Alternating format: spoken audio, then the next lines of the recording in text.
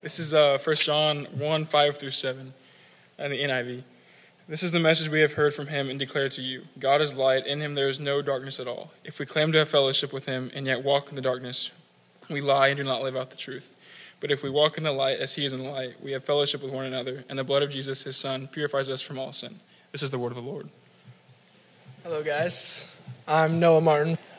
I'm going to tell you guys some of what CIY has done for me, how CIY has affected me, and I'm going to encourage you guys to give out donations for the CIY students.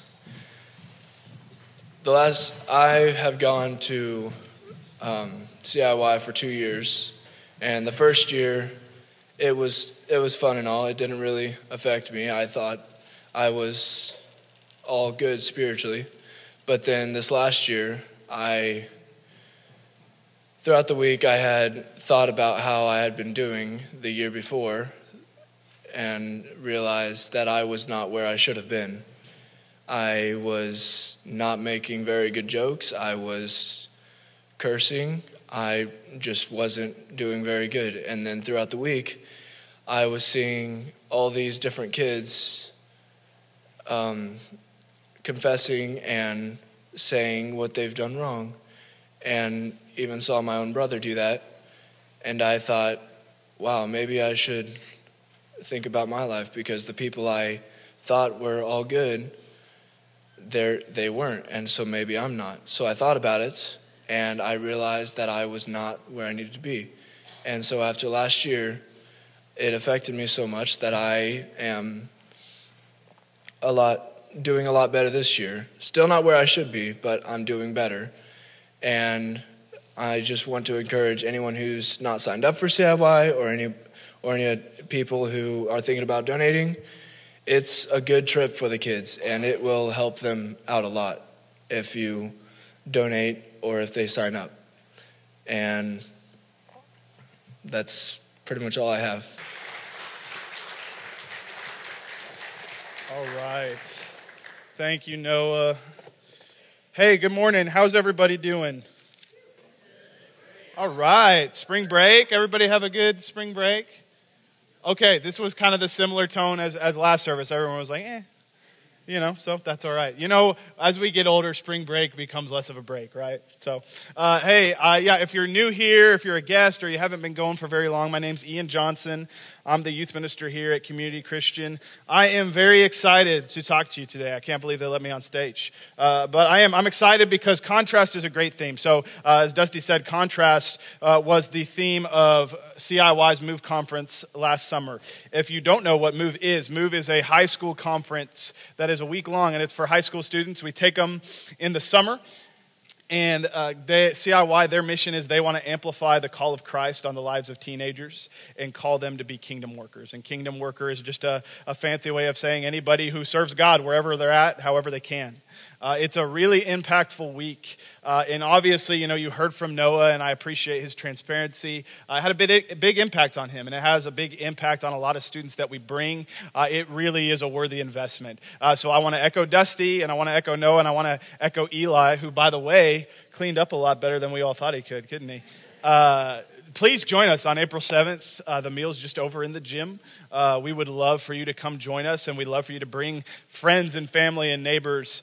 You are invited to our meal, so please join us for that. I get to talk to you today about light and darkness, and those are two very contrasting things. It would be hard to find more opposite things, right? I mean, we all know that light is good and darkness is bad, right? Even if you're not like a Christian or you're not religious, we tend to associate light with good things and darkness with bad things. Like if you're a Star Wars fan, you don't want to join the dark side, right? We even have phrases like a phrase that we have, night and day. So for example, I might say, I started going to bed earlier and now my energy levels are so much better. It's like night and day, right? It's a way that we use to convey contrast, night and day, light and dark. These are very different things that are at odds with each other.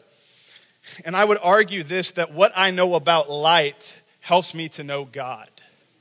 So let's think about that for a minute. Well, what do we know about light? Well, we know that light is very fast.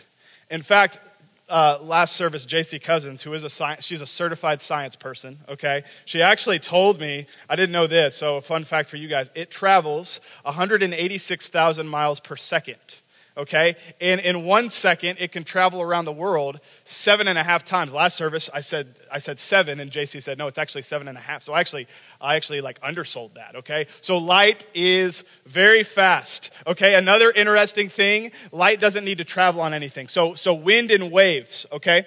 They travel on particles. Light doesn't have to do that, okay? Whereas winds and waves, they can't really travel in a vacuum. Light can. It doesn't need anything else. Okay, another fascinating thing. So I feel like I'm a human Snapple right now. Like you open the lid and there's a fun fact. I'm just throwing on anybody. Okay, man, I'm sorry. This is awesome. Okay, light is really, really interesting. Okay, the people in this room with the best vision. Okay, maybe that's you. Maybe not. It's definitely not me. You can only see about 1/7 of the light that is available. So here's where our text begins today. Like Luke read, it's in 1 John chapter 1, starting in verse 5. And it begins with this. This is the message we have heard from him and proclaimed to you, that God is light. God is light, okay? That's kind of like my first point. I know that's super profound, okay? But it's true that what we know about light helps us to know God more. God is light. God isn't like light. He's not similar to light. The Bible says God is light. And when I read this about God being light, I think about other parts of the Bible. You know, light is used metaphorically all over Scripture. I mean, even in John's Gospel, he wastes no time. Chapter 1, he talks about Jesus being the light who came into the darkness, and the darkness couldn't comprehend it. And Jesus talks about, the light of the world. Light is used as a metaphor many times in the Bible. But I wonder, when we read this spiritual metaphor, what if there are some physical realities to that metaphor? So Mark Moore talks about this. About a decade ago, a bunch of smart guys at Stanford, they came together and they did something incredible. They actually managed to split the particles of light. And they made matter from it. Now, I said in the first service, if you're a science person, okay, you can corner me after service and try to get more details. I don't know how to explain it, okay? I don't know science. I went to Bible college. I just know that's awesome, right? That's incredible. They split the particles of light and they made matter out of it. How do you even do that? Okay, now listen, the Christian religion coming out of Judaism, it's the only religion that believes that God made out of nothing. So in other words, God created without any pre-existing materials, right? Because he's God. I mean, he's all powerful. Okay? The first thing God created, what was it? It was light. God says, he says, let there be light, and there was light. Now we need to remember, this doesn't mean God said, let there be light, and he created the sun, and from the sun we got our light. Or let there be light, and the moon or the stars came, and from them we got our light. No, God created light. And it was there before all those other things showed up. And so I wonder, what if God says, let there be light, but then God himself becomes the light? What I know about light helps me to know God. For instance, you might say that you can't see God, and I can't. I mean, literally, I can't see God. Okay, but we also can't see all of the light, right? Doesn't mean it's not there. That'd be silly to say otherwise. Okay, just because you can't see God doesn't mean that he's not there. Just because we don't see him doesn't mean he doesn't want to be found by us. Okay, he sees us and he wants us to see him. When I think about light, I'm reminded of God's omnipotence, his omnipresence, his all-being, okay, his power. Okay, what I know about light is that it reveals, and I know God is a God who reveals. God is a God who is there, and he shines on us. Okay, what I know about light helps me to know about God. But here's something, to continue this verse, in verse 5, that's only part of the verse. It says, God is light, but then it says this, in him there is no darkness at all, okay? God is light, and in him there can be no darkness at all. This is interesting. Now, I want you to think of a time, when you were like in the darkest place you've ever been. Literally, not like, I just got over a breakup, and like physically, like a cave or something, okay? Like a room or something, someplace really, really dark. Would you agree that sometimes it can be so dark that it's almost like suffocating, right? Like there's a claustrophobia that kind of sets in, right? Even in our thickest darkness, the light, even if there's just a minimal light, it's going to be noticed, right? Have you ever realized that even in the darkest places, just a little bit of light will be noticed? So my wife, when we go to sleep, it has to be like totally dark.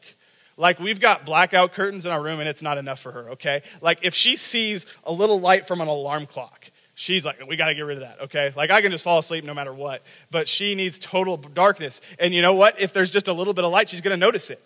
Isn't that true? Like, as dark as it can be, if we just have a little bit of light, it will be noticed. There's a story about during the Vietnam War, some men, some soldiers they were flying combat choppers, okay? And they had this mission one night, and they were supposed to land their chopper somewhere in the middle of the Vietnamese jungle, okay? And it was totally dark, and they didn't have light, okay? And the problem was they had to land in like a very particular spot, otherwise there would be like significant damage to the chopper. Like, we're talking like a matter of like a few feet, okay? One guy who tells the story describes it, we were basically trying to land a helicopter on a postage stamp, okay? So it's pretty difficult, and that's hard to do if you don't have any light. So they're radioing the guys on the ground. They're saying, hey, we don't have any light. We don't know where to land. Do you guys have anything? And they're all down there like, yeah, we don't have anything, until finally one guy says on the ground, he says, oh, actually, I do. And he reaches into his pocket, and he pulls out a Zippo lighter, okay? And he just lights the lighter, just a little bit of flame. And by that little tiny flame from a Zippo lighter, they were able to safely land the helicopter. Okay, just a little bit of light in the darkness made that difference. And that should be encouraging to us, because first of all, we are called to be in that light. 1 Thessalonians 5:5 says, you are a child of the light and children of the day. We do not belong to the night or to the darkness. And if we're really walking in Jesus' light, then what that means is the light of Jesus can be seen in a really dark world. Let's be honest, the world is pretty dark. Okay, we are broken because of our sin, and it's a dark, dark world, but the light of Jesus will be noticed in that dark world. It also means this, that if the church belongs to him, then darkness and evil will not be able to overcome that, because darkness can't occupy the same space of light as light. That's my next point. Darkness cannot occupy that same space that light is currently occupying, okay? Think about being in that dark space that you were in, and when you turn on a light, even if it's just a little light, even if it's just a match, okay? There might be darkness surrounding you, but that little space where there's light, there can be no darkness, okay? If this whole room, if we turned all the lights off in this room, okay, but I stand under this light right here, I'm in the light. I'm not in the darkness. There might be darkness around me. It might be enveloping all around, but in this space right here where there is light, there can't be darkness. The two can't intermingle. Wherever light goes, darkness has to flee. It just has to be gone. You can't really turn on darkness, right? Darkness is just the absence of light, so when the light comes, the darkness has to be gone. It can't occupy the same space. God is light, and in him there is no darkness at all. But then there's another point I want to talk about, and it's this, that seeing the light, that might not be the same thing as being in the light. Okay, because you and I, we can see light easy, right? It's easy to spot light and darkness. But just because we see the light, that doesn't mean that we're necessarily in the light. 1 John 1:6 says this, if we say we have fellowship with him while we walk in darkness, we lie and do not practice the truth. And man, that is a terrifying thought. I mean, what if we think we are walking in the light, but we actually aren't? Is it possible to deceive ourselves like that? Like, it sounds like a problem when John was writing about it. Like, is it possible to think that we're living for Jesus, but we're actually not? Like, we're not in the light. That's scary. When I graduated high school, my family started going to a church in Owasso, Oklahoma, and after a few months, I started interning with their youth ministry. And they had this big youth space. It was this big room, really open, lots of space, and the youth would go worship in that room. And one day, I was up at the church, and I was in that room, and I was doing some project, okay, I don't even remember what, and the youth pastor was leaving, and I guess he didn't realize I was in there, so he's on the other side of the room, and he walks out the door, and as he's walking out the door, he turns the lights off. And I'm in darkness. And I'm like, oh, whoops, okay, all right. And listen, like, I can see the light, like the door down at the other end of the room, it's got like a little window on it. So like I see light from the other side. Like, I'm not in complete, total darkness. I can see the light, but I'm not in the light. So even though I can move towards the light and I know it's there, that didn't stop me from tripping over like every chair in that big room, okay? If there was anything to stub my toe on, I found it, okay? Being in the light and seeing the light aren't necessarily the same thing. And I feel like this is me sometimes. I feel like sometimes I see Jesus at a distance and I think I know him. Or like I keep him at arm's length, but I call him my friend. I call him my savior. I take my regular, consistent church attendance as a sign that, man, my spiritual life is perfect. Everything's going great. I don't need any help. In reality, I might have some things that I'm keeping in the darkness. I might have some things in secret that I'm trying to hide. In fact, I would argue this, that we might not even want to be in the light all the time. A lot of you, like me included, like when we were little, we were afraid of the dark, right? Were any of you guys? I was very afraid. Okay, I was very afraid of the dark. But I think the older we get, we kind of start to like the darkness, right? I mean, not just for sleeping. Of course we need to sleep in the dark. But the darkness, there's something comfortable about the darkness. The darkness is actually kind of accommodating in a way. In the darkness, nobody has to notice my secrets that I'm trying to cover up. In the darkness, I can't see anybody else. They can't see me. I'm comfortable, I'm safe, and I'm private. We're afraid of the exposure that light brings. We don't want to step into the spotlight. We're afraid of being vulnerable, so we try to stay in the dark. I think it's interesting, in John chapter 3, there's a man named Nicodemus who comes to Jesus. And Nicodemus is a Pharisee.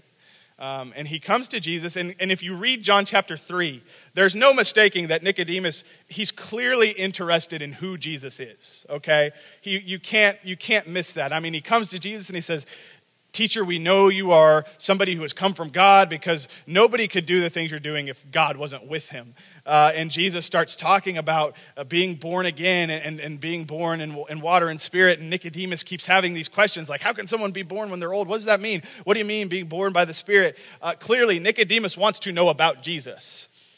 And yet it's interesting that he actually came to Jesus at night. It says he came to Jesus at night. And I think part of the reason is because Nicodemus finds comfort in the darkness.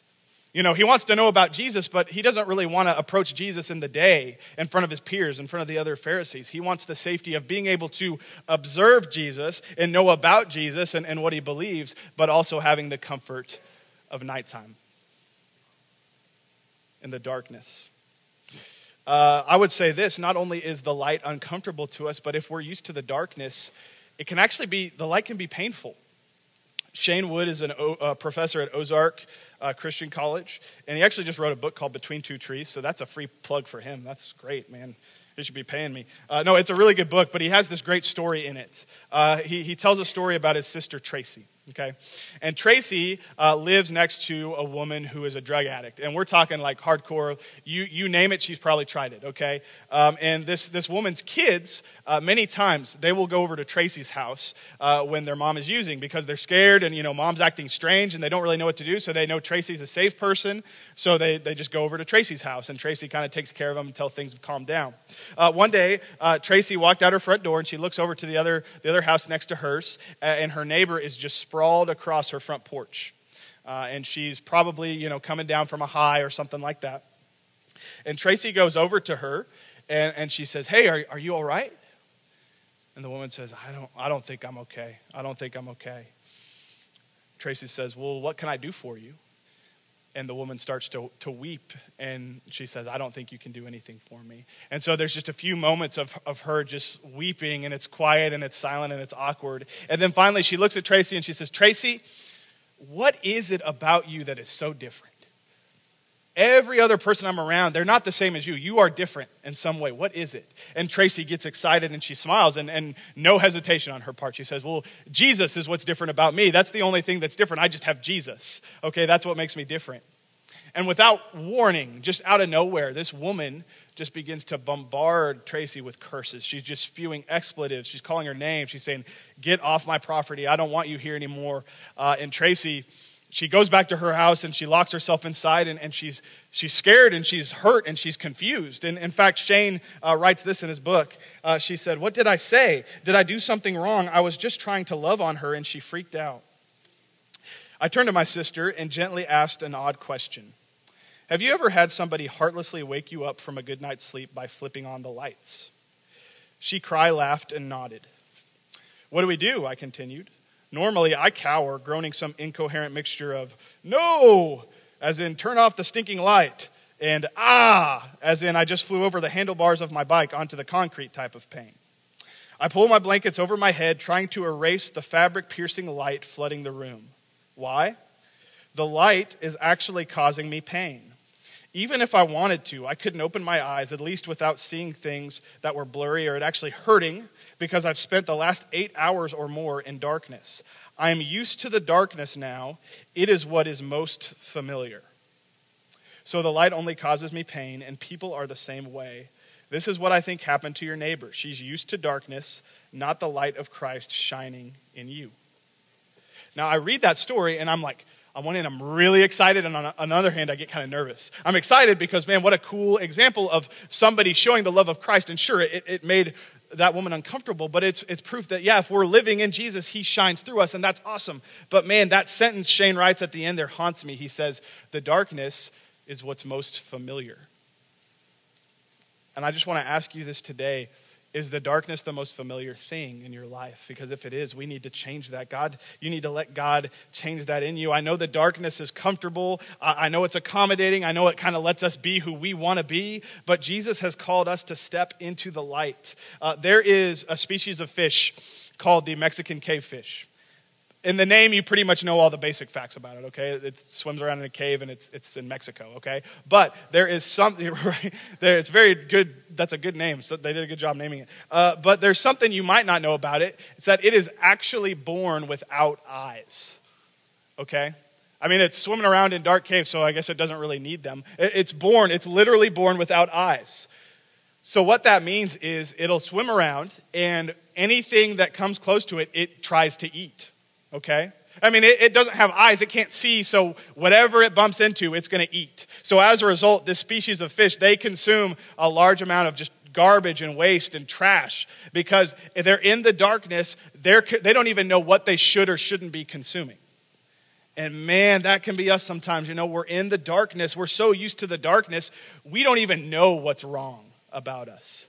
We don't even know what's sinful about us sometimes. Like we don't even know how we're broken and how we need Jesus to fix us, right? Because we're just, the darkness is what's familiar. We're so used to it. And that's dangerous, but here's the good news about that. This is a good way to end the passage. In verse 7, it says, but if we walk in the light as he is in the light, we have fellowship with one another, and the blood of Jesus, his son, cleanses us from all sin. Okay? God's light, here's what it does, okay? This is my last point. God's light, it reveals and it releases. We make a lot about the exposure of light. You know, well, we don't want to step into the spotlight because it's revealing and it draws attention to us and we're uncomfortable, okay? Like, it's almost like we think of the light and the idea of stepping into the light basically just means we're inviting people to shame us, okay? But we also don't talk about the other thing that it does, and that's it reveals. It reveals the things that are wrong with us, and it releases us from those sins. God doesn't just reveal what's wrong with us and say, shame on you. God says, no, here, let me take all those sins you were burdened by in the darkness. I want to take those from you. And I told the last service this, and I told our students this in Sunday school. This might be the only thing I really need you to walk away with is this. When God asks you to step into the light, he's not asking you to do that so that he can shame you. God's not asking you to step into the light so he can shame you. God wants to take what you're ashamed of, and he wants to take it away from you. He wants to get rid of it. Yes, the light does expose, and the light might be painful. The light might be uncomfortable, but man, the light is also going to release you from a lot of burdens you should not be carrying. One more story. So when I was a kid, my dad and my brother and I, we would go camping with other men and boys from our church. And one time, we went on this late night hike. It was a lot of fun. It was super dark, out there in the woods in the middle of nowhere. And we got back like really late at night, like probably like 2 or 3 in the morning from our hike. And I was exhausted, but it was a blast. Before my head even hit the pillow, I was out, okay? And the next morning I woke up, and it wasn't until I stepped out of the darkness, I stepped out of my tent into the light of day, that I noticed that all over, I was just covered in ticks, okay? I was just covered in them. And I was like, oh my goodness. And listen, it probably would have been nicer to just stay in the darkness and not even see him, right? Like, I don't even want to deal with that. Like, there's something about the light that's alarming. Like, all of a sudden we're confronted with what's wrong with us, this problem that we have, and we don't like that. But because I stepped into the light, guess what? I knew what I needed to rip out of my skin, okay? And I was glad about that. That's the other side of the light we don't talk about. Yes, It exposes things, absolutely, and it reveals things. And yes, that's uncomfortable. I understand that. It's hard. It's hard to be vulnerable with other people or with God. But he has called us to walk in his light. And when we step into his light, we're not greeted with shame. We're greeted with love. Jesus says, how can I take this from you? Okay, it says this. It says, the blood of Jesus cleanses us from our sins. The word there means to purify. And that Greek word actually in other parts of Scripture is used meaning to purge. Okay, so again, that's kind of an uncomfortable word. I mean, yeah, the light might not be comfortable. In fact, it might be a little painful. But Jesus promises us that when we bring our sins and burdens into the light, what he has accomplished is enough to free you from those things. So here's what I want to do. The band will come back up in just a little bit. I'm going to offer you an invitation that Dusty started last week. We have this big, awesome light right here. It's really, really cool. And what I'm going to do is I'm going to walk off the stage, but I'm going to leave the light on, okay? And what I would love for you to do, if you are somebody who feels like they are keeping certain things in the darkness, or maybe you feel like you're somebody who just, in general, you're just kind of living your whole life in darkness, or maybe you're somebody who you see the light, but you're not entirely sure you're in the light, I want to encourage you to do something. It's really simple. While we're worshiping, you have the opportunity to just come up here onto these steps and for a couple seconds just stand under the light. And what that is a representation of understanding that you might have a lot of secrets that you're not proud of, but man, if you step into the light of Jesus and you hand those things over to him, he will take them from you. He doesn't just want to reveal your shame, he wants to release you from your shame. I'm going to pray. Dear Father, thank you so much that you are light and you call us to your light. And when we're in light, we can't be in darkness. The two things can't coexist. Lord, we thank you so much that you call us not just to be embarrassed, not just to be ashamed, not just to be aware of how broken we are, but to be released from that brokenness. God, you truly want to restore us. Lord, we thank you so much for calling us into that light. God, we love you. It's in your name I pray. Amen.